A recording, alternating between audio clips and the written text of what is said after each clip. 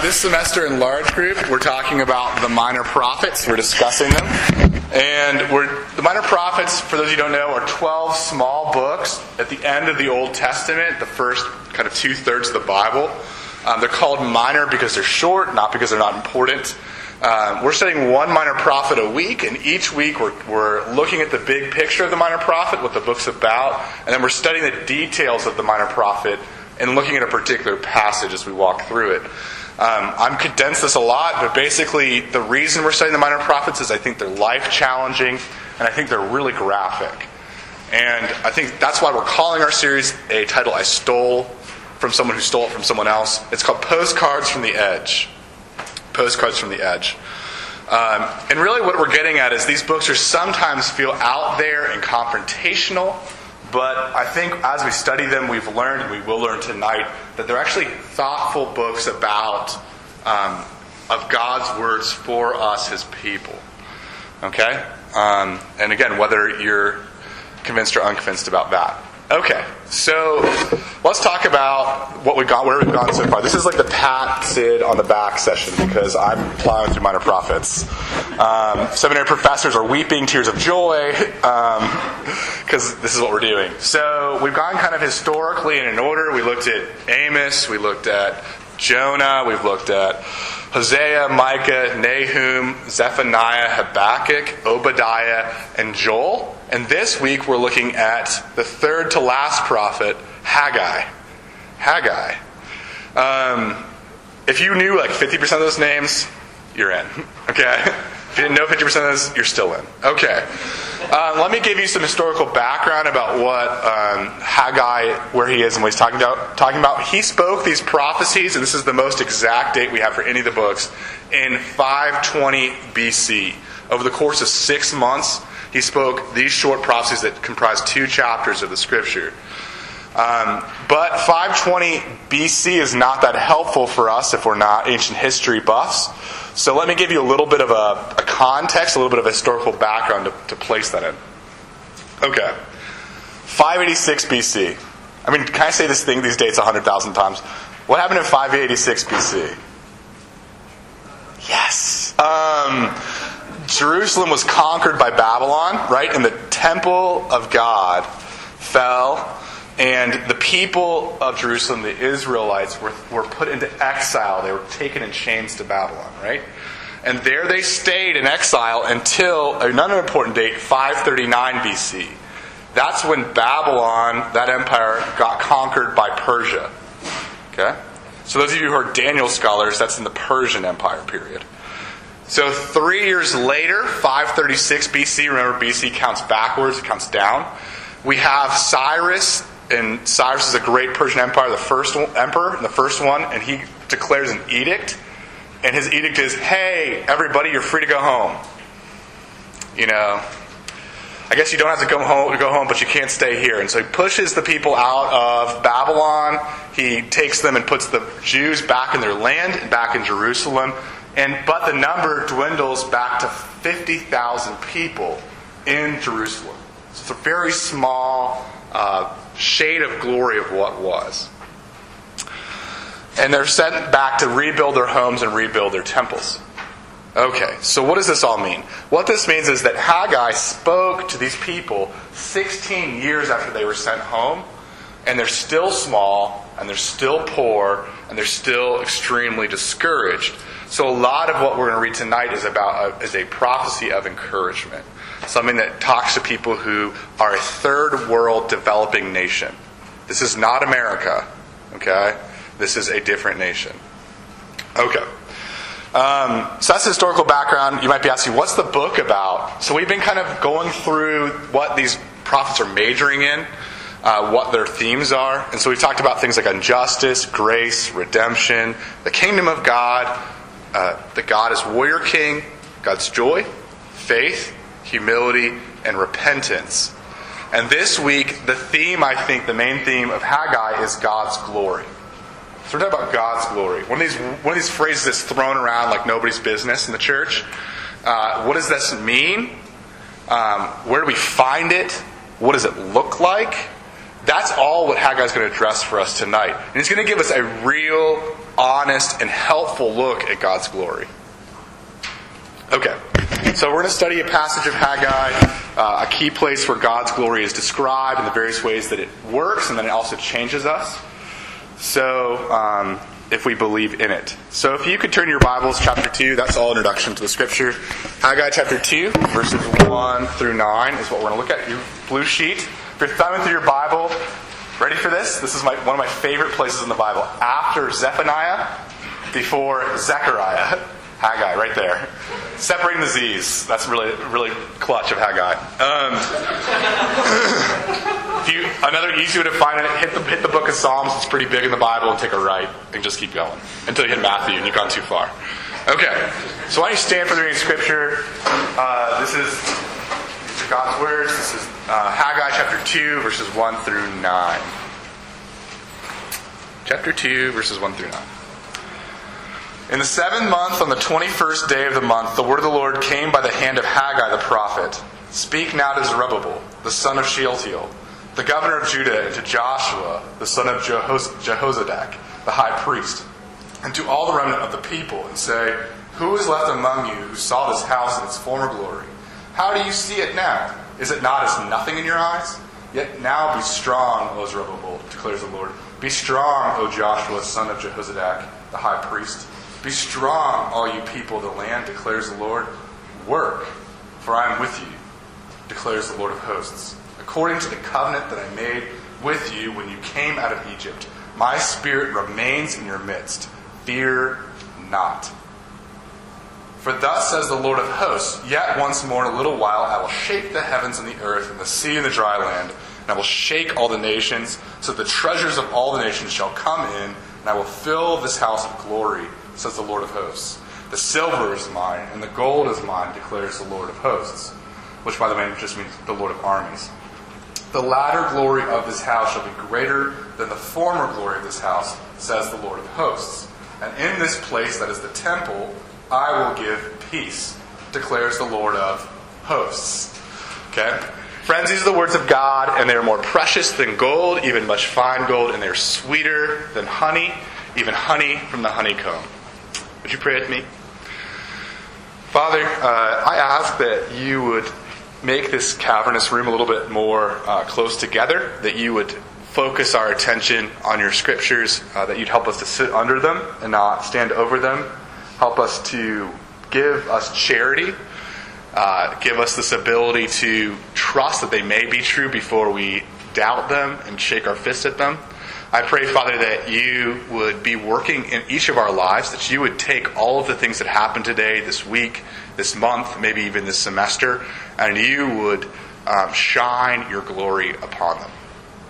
That we would hear the words that we need to hear, that we can take out of here, and that we can rest in the rest of the week.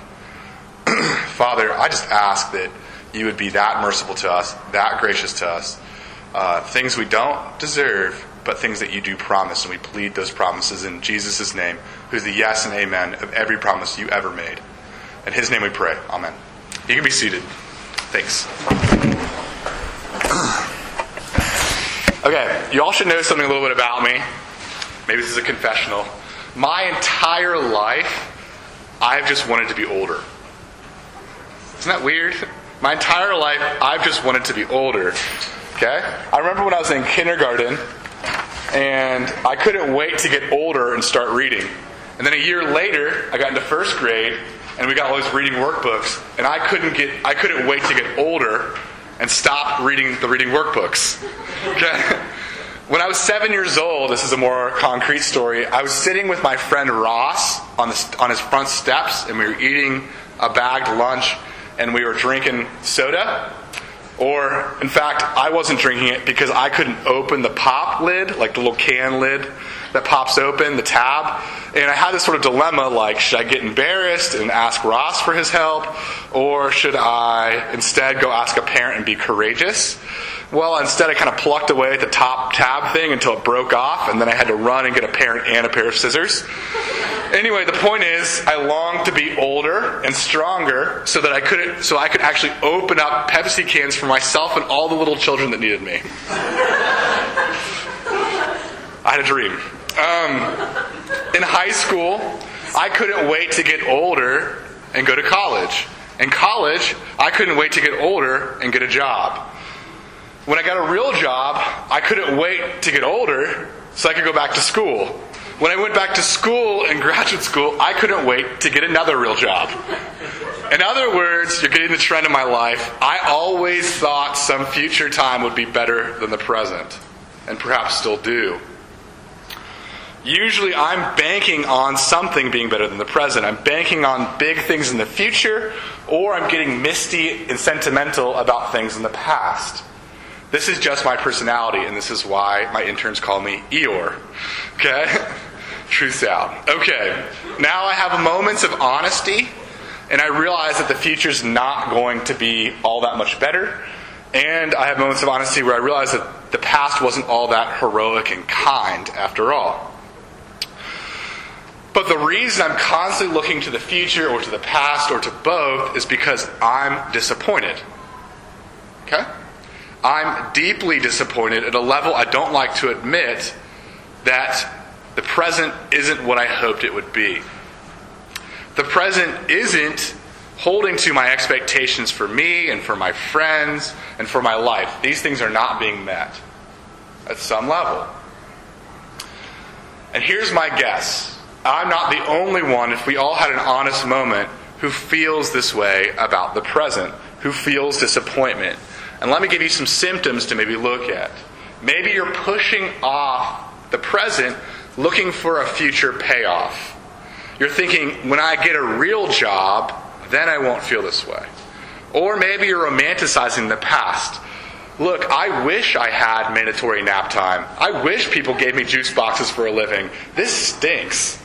Okay? Or maybe you're looking firmly at the present and you're asking yourself a really, really good question. Is this it? Is this it? Is this all we've got? Now, what's beautiful about the Bible and all of its honesty and all of its truth is it's exactly where this passage is going. It's going there, into this disappointment. There, the people of God, the ancient church, are looking firmly at their present. They're literally standing in the middle of a half-built temple. They're looking around and they're saying, is this it? Is this it? But get this, they're not just cynical about their lives. They're not just cynical about their jobs, which stink. They don't have any money. And they're not just cynical about their relationships. Look, they lost a lot of people. There's only 50,000 of them. And they're not just wishing that they could open the tops of Pepsi cans for other people. These people at this moment in the Bible are much more real and much more honest than many of us ever get. They're asking, what is this it about their spiritual lives? They're saying, is this it? And then they're thinking about, they're looking around the temple, they're saying, this is the object of my faith. This is where God promises to dwell. This is where He promises to show up. They're looking around and they're saying, this kind of sucks. This kind of sucks. So Haggai is asking us through this passage to get really real and really honest for a second with ourselves tonight. And to own deep down inside the disappointment with our lives. The ways we may very well be oftentimes disappointed with our spiritual lives. With God. With Jesus. But in the middle of this soul searching, Haggai also asks us to redirect our gazes towards God. He asks us, are you sure, are you absolutely positive you're actually looking for God's glory and not looking for your own glory? Here's another question. Are you sure you and I even know what we're looking for? In other words, do you and I know what God's glory looks like in our everyday lives? We all know the friend who teleported in a spiritual experience to Egypt and had a vision about the whole population of Cairo. But that's not an everyday life experience. So what does it look like in our everyday lives? By the way, we all don't know that person. That was incredibly over the top.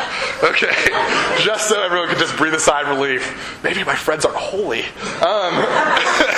Anyway, okay. So these kind of questions are still booming. The book of Haggai, chapter 2, verses 1 through 9, challenge us with a simple truth. It's very simple. God is present and He's at work. His glory is present and it's at work.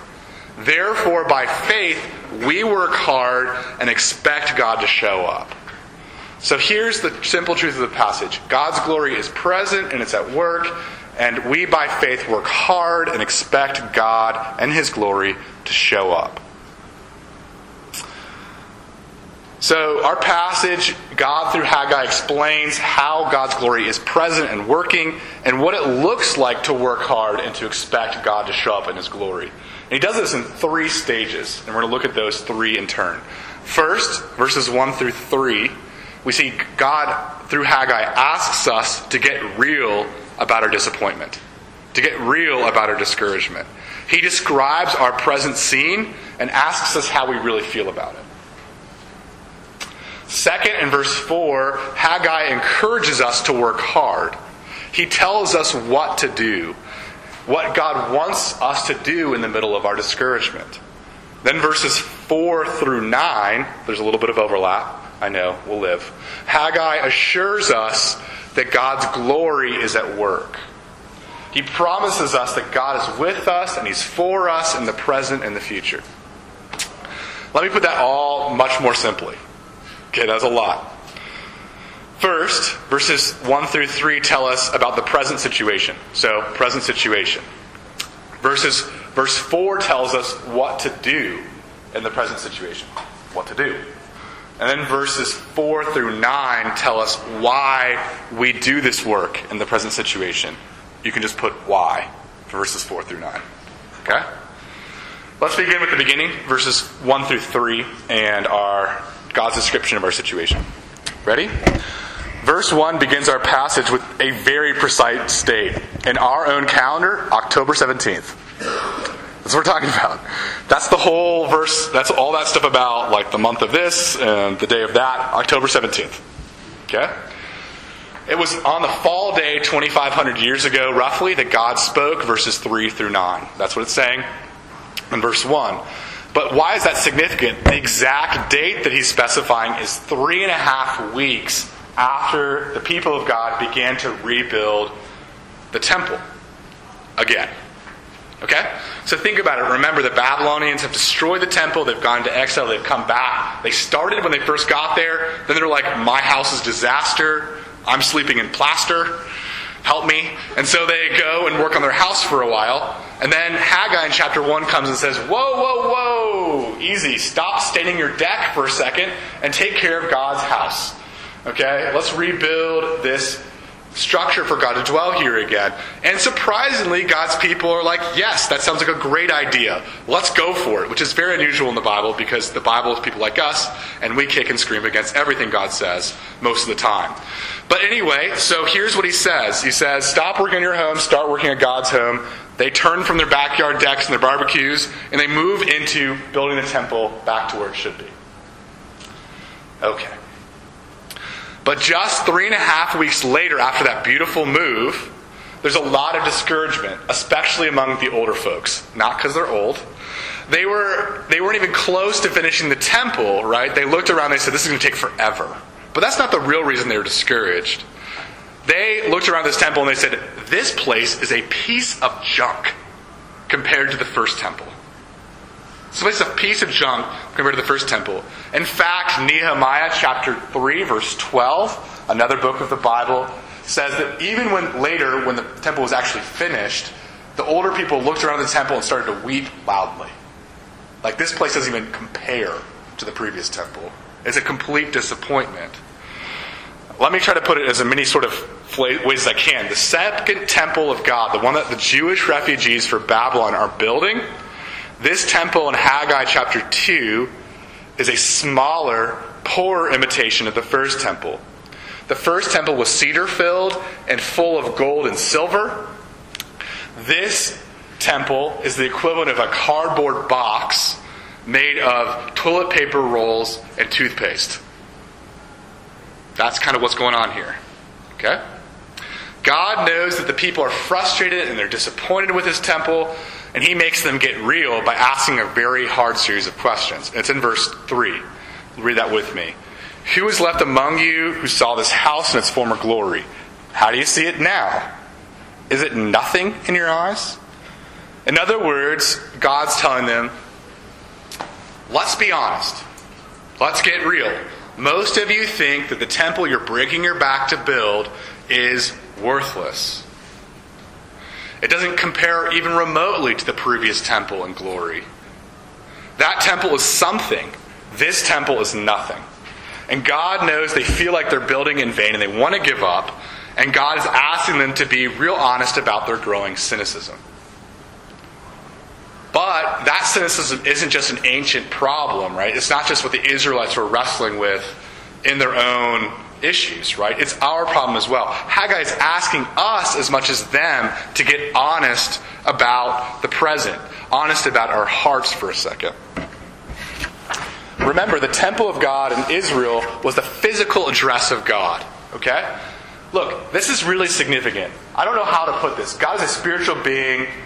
He's infinite in power, splendor, being, changeless and matchless in worth and justice and holiness, goodness, and truth. I mean, there's a trillion different adjectives I could use. But he chooses to rest his spiritual feet in this building. He dangles his spiritual feet from heaven. And the Ark of the Covenant in the middle of the Holy of Holies is basically like a giant footrest. Honestly. Okay? You can read it in the middle of Exodus, 1 Kings, all sorts of places in the Old Testament. Okay? Look, if Google Maps and the phone book had existed back in the day, if you looked under the name Lord God, the physical address you would have gotten was the temple. Okay? That's what you would have gotten. This is a big deal. Okay? So this disappointment is not just like a building project's going terrible. I don't know what happened with the plaster. I don't understand the drywall going on here. This is a mess. No, that's not what they're disappointed about. They're frustrated with God. They're frustrated with God by association. They were thinking, is this it? My spiritual life sucks. Maybe this God isn't that great. I want the God of the past with like the cool ruby-covered stones. What is this God? I got toothpaste and toilet paper rolls. This stinks. Can anybody relate to that feeling? Maybe just a little bit. Can we go there? Can we be that honest? Is this going to destroy us? If you're a Christian, don't you sometimes wish you could go back in time? Right? To that moment in youth group when you were on fire for Jesus? To that missions trip where you felt like God was speaking to you and He was speaking through you to all these native peoples? Okay? To those few weeks after you became a Christian where people just had to tell you to shut up about Jesus because you just talked about Him nonstop?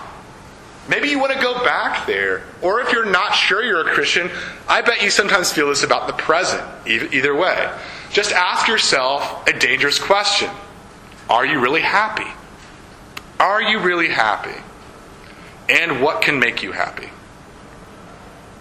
Do we know those answers? Look, Christian or not, maybe you've been living into this college stereotype. Maybe you've been thinking that college is really like Animal House. That's really what it's all about. It's a 1960s movie, but it still holds weight somehow. Okay? And all of a sudden, but as you're sort of getting into this lifestyle, you're starting to realize it's growing a little bit stale and a little bit boring, right? All of a sudden, the parties don't seem fun anymore. They just seem like a bunch of drama and catfights. All of a sudden, the drinking you have to drink more and more and more to even have a good time. Look, I love the way that the rock band The Strokes, which is cool maybe 10 years ago, had a song called Is This It? Which I stole the title from. Okay? Like, I just want you to picture this guy's life. This guy's name is Julian Casablancas. His last name has Casablanca in it, okay? Obviously, he's cool to many people in the hipster scene. So, he grew up in New York. He's like a club legend. Before they release their CD, it's already pre-sailing Billboard Top 20. Okay? They're a legend on the underground circuit. He goes around, he plays at clubs, he picks fights at bars, he sleeps with random women whenever he wants. He is doing all of this just because he can. But he's this moment of beautiful, real honesty in the song, Is This It? He's talking about a one-night stand. And listen to the way he talks about a one-night stand over heavy, heavy distortion. Can't you see I'm trying? I don't even like it. I just lied to get in your apartment. Now I'm staying here just for a while. I can't think because I'm just way too tired. Is this it? Is this it? Is this it? You see, Casablancas is unhappy, and society says he has no reason to be unhappy. He's living the life. He's young. He's rich. He's powerful.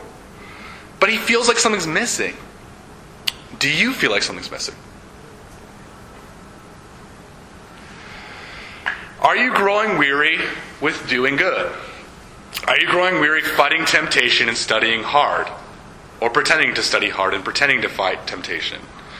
You're living the Christian life, but you feel like something's missing. Is something wrong with you? Is something wrong with me?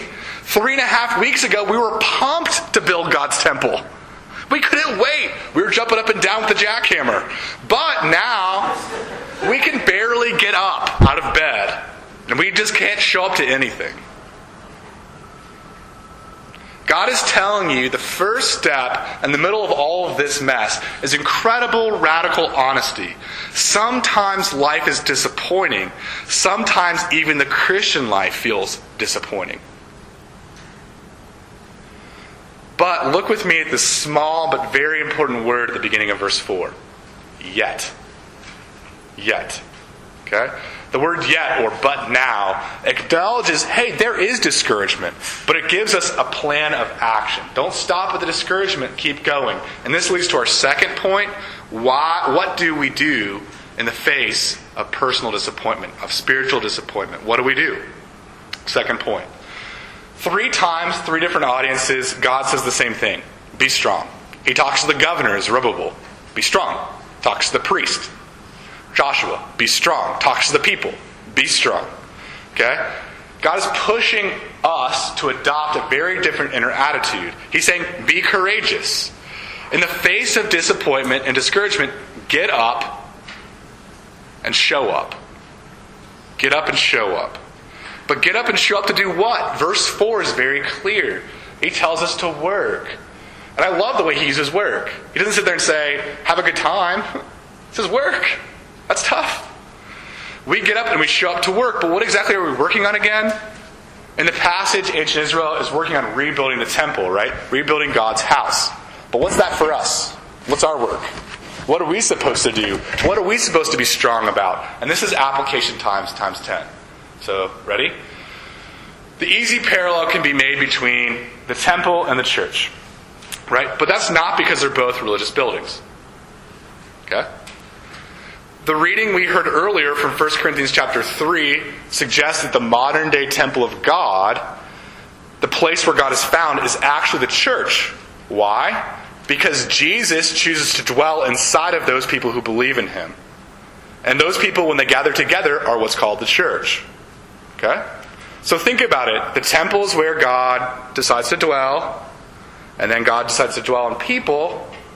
The people gathering together, that's the temple, the new temple. That's the church. Okay? And the scriptures are clear about that over and over and over again. So working on the temple looks more like carpentering. Is that a word? Doing carpentry on the walls and stalls of the church, right? It starts with us. It starts with us wanting to be better people, to be more like Jesus. It looks at hating what Jesus hates and loving what Jesus loves, working at it. And knowing the difference by studying the Scripture. And then chasing away all the bad desires, not letting them nest in our hearts over and over and over again. Hence the word work. And then our work moves outward towards people. And this looks like intentionally messing up our comfortable, safe, neat lives by loving people recklessly. Where they are and how they are, even in the midst of their petty awkwardness. It looks like loving a church, a particular group of people. Maybe it's, say, Tuesday night like this. Maybe it's especially Sunday morning, right? But loving those folks as they are, not how they should be. Loving them as if God actually dwelled there and we could build up the temple through our words in truth and love. Okay? That's the imagery over and over again in the New Testament. They don't have to shape up to get our love. But have you noticed this yet? That Haggai, the Bible's incredible, its antidote to disappointment, is so disappointing. It doesn't look fun.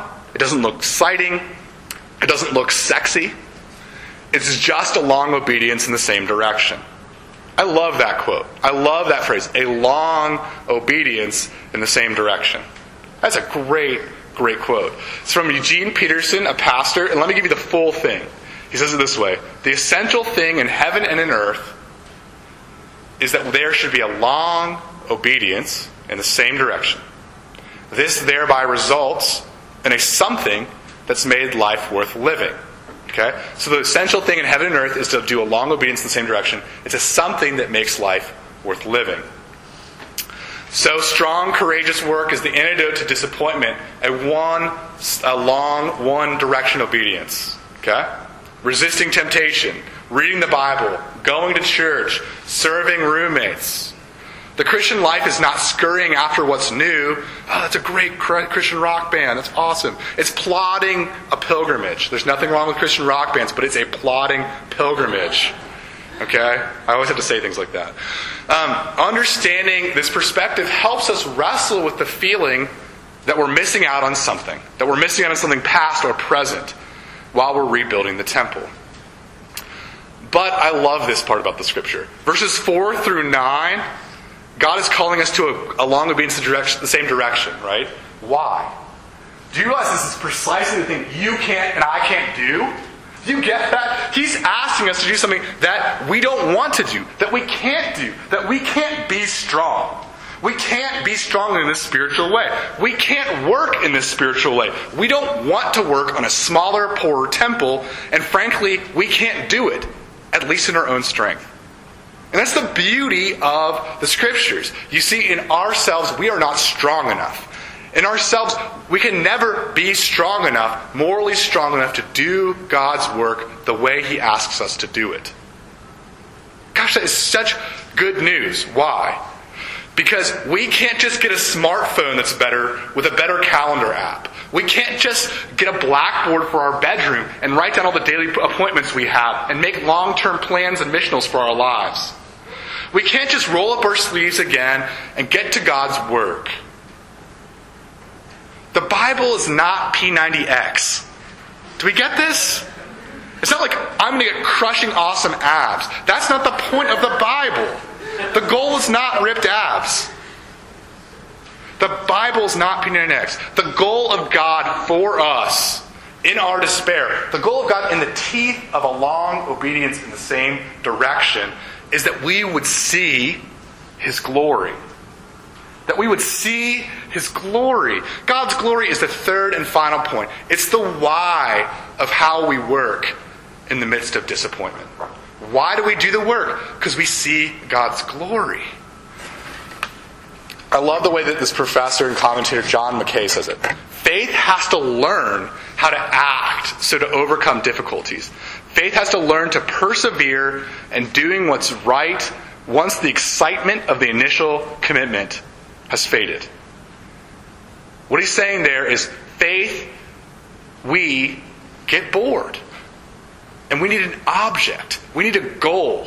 And we need that goal, according to Scripture, is God's glorious presence. Verses 4 and 5. He's rescued us from Egypt. And now He rescues us from ourselves and our P90X attitudes. God's presence is the key to overcoming despair. In our strength, we can say all we want. We'll always say, I can't, therefore I won't. Do you get that? This is the posture in the spiritual life without Jesus' Spirit filling us and moving us. I can't, therefore I won't. But by the power of Jesus' Spirit within us, by the crucified and resurrected Lord working inside our very hearts and our very spirits, we can say, I can't, but He can, so I will. I can't, but He can, so I will. Do you see that step? You can't go from I can't to I will. You have to go to He can. You can't skip it. Okay? We can't skip it. Thankfully, God's presence is just throughout verses 4 through 9. I could spend a whole sermon on this. I won't. Because look, we're talking about the temple. Of course, the major part of the temple is going to be God's presence, right? That's exactly what he's going to be majoring on. But according to Haggai, God's glory is not just obvious. It's not at all what we expect. Okay? So, I think we know what God's glory is going to be, and it's totally different. And this is part of our problem. This is where our disappointment lies as well. According to Haggai, the glory of God looks like the treasures from the nations. The treasures of all the nations, verse 7. And peace, verse 9. Look, maybe this dates me a bit, but do you guys remember the cartoon show DuckTales? Anybody? Woohoo. Anyway, verse 7 makes me think of that opening scene of DuckTales every single episode where like Scrooge McDuck opens the vault and he starts surfing on gold coins. Like the treasures of all the nations are flowing out, right? Like you've hit jackpot and it's just like flowing gold coins. Like every day's Vegas and Jesus. Now, like the whole point is, in the original Hebrew, verse 7, I don't feel like treasures is the best translation. The most accurate translation of the Hebrew, the original language of Haggai, is desired. It's the desired of all nations. Not just the treasures. Okay? And I want you to think about this. This is referring to the people of God. The desired from all nations. Think again of 1 Corinthians 3, how it describes the people of God in the church with precious metals, silver and gold, with treasures. The Bible is consistent in this sense. So, God's glory is the way His Spirit is making our work, our long obedience in the same direction on the church, shine forth. With a greater glory than Solomon's temple, that first temple. What we're doing when we do good in the name of Jesus, in the power of Jesus, shines greater than all of the gold and all of the silver and all of the cedar you can amass in one place. That's the point of Haggai. In other words, what we're plodding away at, the church, community, loving people in the name of Jesus, those things are incredibly valuable. Because each of us, when we do those things, and even when we fail to do those things, is incredibly valuable to God. Do we get that? Look, I didn't put my hand to my forehead. Do you get that? Okay. And then in verse 9, God's glory is also described as peace. Look, peace is not just some future ceasefire agreement between all the nations that are warring. Okay, that's part of it. But it's a present reminder of how Jesus died to make a way of peace between us and God. Remember, God saves us from God. God, the Son, Jesus, has to save us from God the Father. That's why there's such a thing as a Trinity, and that's why it's important. Okay?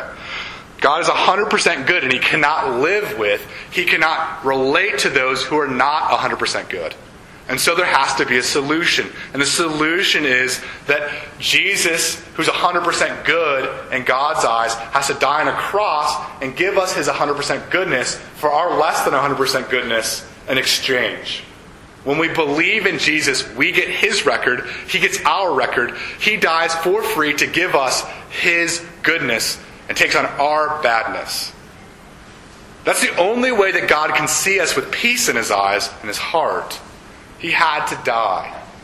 And if we believe that Jesus did this for us, we receive God's peace. Now, peace doesn't mean a lot to us. Maybe if you're a Puritan from the 17th century, 18th century, it does a lot. 19th century even. But I want to put it this way. It means approval. Approval. Approval is what motivates us in disappointment. Approval is what the God of glory is about. I've got to quote C.S. Lewis. I just have to. It's a quota. Okay. Look, C.S. Lewis ties God's approval to His glory this way. The promise of glory is the promise only possible by the work of Christ. The promise only possible by the work of Christ that some of us shall actually survive the examination. Some of us shall find approval. Some of us shall please God. To please God, to be a real ingredient in divine happiness. To be loved by God, not merely pitied, but delighted in as an artist delights in his art, or a father delights in his son, is what it means to be approved. That's God's glory. What a promise and what an encouragement that is. In the midst of our hard work, in the midst of a semester that's going forever. Okay? What does it look like to be faithful in the small things? And to know that in heaven, your heavenly Father has promised you peace. And peace looks like this. Him shouting from heaven, "My good and faithful servant with whom I am well pleased. You are pleasing to me. You are faithful. You are doing what other people cannot do because Jesus is doing it in you and for you for all time. I am pleased with you because I am pleased with Christ forevermore. Amen." What if that's what we woke up to? What if that's what we went to bed with? What if that's what rang in our ears when we did our homework? What if that was what happened when we suddenly got up the urge to do our roommate's dishes? What if that was what was motivating us? What in the world? That would be amazing. For all of us, me included. Let me end with a story. Okay, so as a child, we talked about I always wanted to be older. Okay? But I also was obsessed with 3D glasses. Okay? Before Avatar and things got high tech and they were plastic, they were paper. Okay, cardboard. And there's a red lens and a blue lens, right? And you put them on and then the movie would pop open and things would grab at you. And you'd be like, "Wow, that's scary." But I also had a real kind of nervous twitch curiosity to take my glasses off in the middle of the movie and to see what was really going on. Come on, these are pieces of paper. Can't be doing that much. And I would look at the movie screen, and when you took the glasses off, the hand crawling coming out at you became just a bunch of scribbly lines that were really, really blurry, right? You guys have done this before. Trust me. We all cheat, don't we, in terms of that stuff? Okay. So, look. Then the rest of the movie, I'd sit there and say, "Sid, don't do it. Don't you pull that off again. You're going to ruin the movie for yourself. You're just going to sit there and obsess about how two images make one and the 3D, and you don't understand physics at all, especially when you're 8. Anyway, so look, I basically sort of sat there and did that. Now, this story relates to our passage because Haggai leaves us with a challenge that's related to that story. Okay, here's the question. He's told you what to do. The scripture, you guys kind of know what the scripture says, maybe. Some of you don't. Maybe you're learning about that. And you're kind of in the middle of disappointment. And the question is, will we look for God's glory? Will we look for God's glory in the theater of dark disappointment? Okay? Will we believe that God's at work here in me and in my relationships and on this campus? Are we going to believe that? Are we going to enter campus with a hard hat on? Believing that this is under God's construction? Will we believe that He is present and He is making all things for me and with me? He's working all these things out by His presence. Will we, by faith, keep the 3D glasses of belief on in the darkness of disappointment? Or are we going to take them off? Because without the lenses of looking for God's glory, without the lenses of faith, life just looks badly drawn. Life just looks blurry. And the question becomes, are we willing to look at life and look for God's glory in unusual places? Do we trust that His version of reality is sometimes better than ours? Let's pray. Heavenly Father, I thank You for this time together, and I thank You for the words that Haggai has to say to us. Maybe it feels cheap to wear 3D glasses and think about that as faith, but I think that, Father, that's an image that I can't get over. How flimsy and papery and seemingly ridiculous believing in a God that became man and died and rose again seems to be sometimes, but how wonderfully it changes the entire world to go from meaninglessness to meaningfulness, to go from chaos and scribbles to excitement. And I pray, Father, that You'd help us to sit in that excitement and to sit with our eyes open and our mouths open and to cheer and to work. In Your name we pray. Amen.